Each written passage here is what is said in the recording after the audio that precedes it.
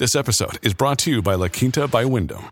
Your work can take you all over the place, like Texas. You've never been, but it's going to be great because you're staying at La Quinta by Wyndham. Their free Bright Side breakfast will give you energy for the day ahead. And after, you can unwind using their free high-speed Wi-Fi. Tonight, La Quinta. Tomorrow, you shine.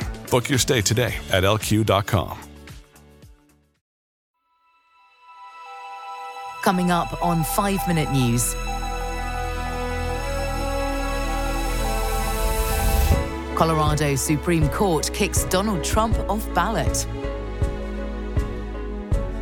Judge orders the names of Jeffrey Epstein associates to be released.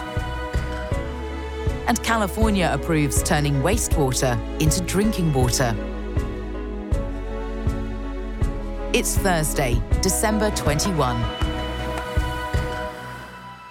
I'm Santa Templeton. The Colorado Supreme Court has declared former President Donald Trump ineligible for the White House under the U.S. Constitution's insurrection clause and removed him from the state's presidential primary ballot.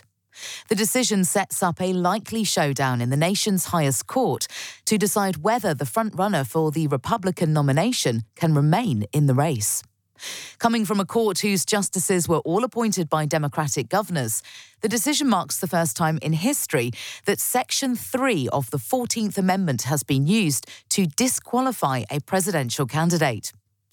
Colorado's highest court overturned a ruling from a district court judge who found that Mr. Trump incited an insurrection for his role in the January 6, 2021 attack on the Capitol, but said he could not be barred from the ballot because it was unclear that the provision was intended to cover the presidency. The court stayed its decision until January 4 or until the U.S. Supreme Court rules on the case. Colorado officials say the issue must be settled by January 5, the deadline for the state to print its presidential primary ballots. We do not reach these conclusions lightly, wrote the court's majority. We are mindful of the magnitude and weight of the questions now before us. We are likewise mindful of our solemn duty to apply the law without fear or favour and without being swayed by public reaction to the decisions that the law mandates we reach. Mr. Trump's attorneys had promised to appeal any disqualification immediately to the nation's highest court, which has the final say about constitutional matters. Mr. Trump's legal spokeswoman, Alina Habba, said in a statement, this ruling issued by the Colorado Supreme Court attacks the very heart of this nation's democracy. It will not stand, and we trust that the Supreme Court will reverse this unconstitutional order. The names of more than 170 associates of convicted sex offender Jeffrey Epstein could be made public next month after a ruling from a judge.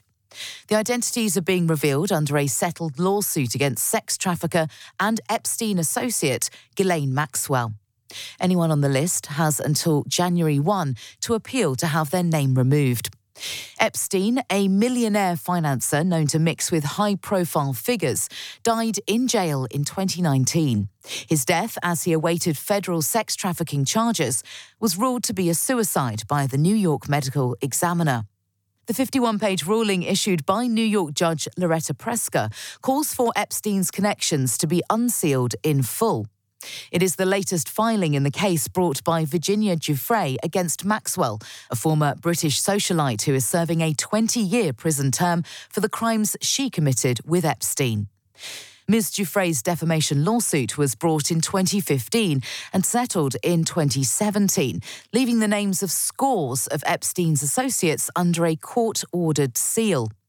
In her ruling, Judge Preska noted that many of the individuals named in the lawsuit have already been publicly identified by the media or in Maxwell's criminal trial. She added that many others did not raise an objection to the release of the documents. Some of the names on the list will remain sealed, however, including those belonging to child victims. US congressional Republicans are pushing to subpoena the flight logs for Epstein's private plane.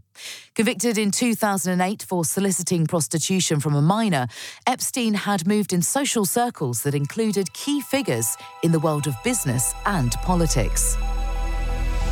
The California Water Resources Control Board has approved new rules for turning water from toilets and other uses into drinking water.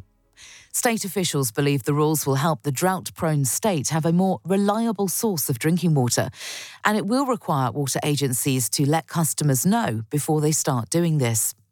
The state has struggled for decades to have a reliable source of drinking water for its more than 39 million residents, with California going through multiple extreme droughts and recently experiencing its driest 3-year period on record.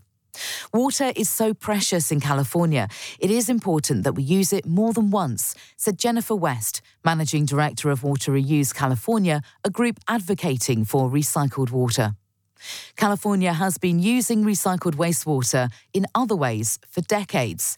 Farmers in the Central Valley, where much of the nation's vegetables, fruits and nuts are grown, use it to water their crops.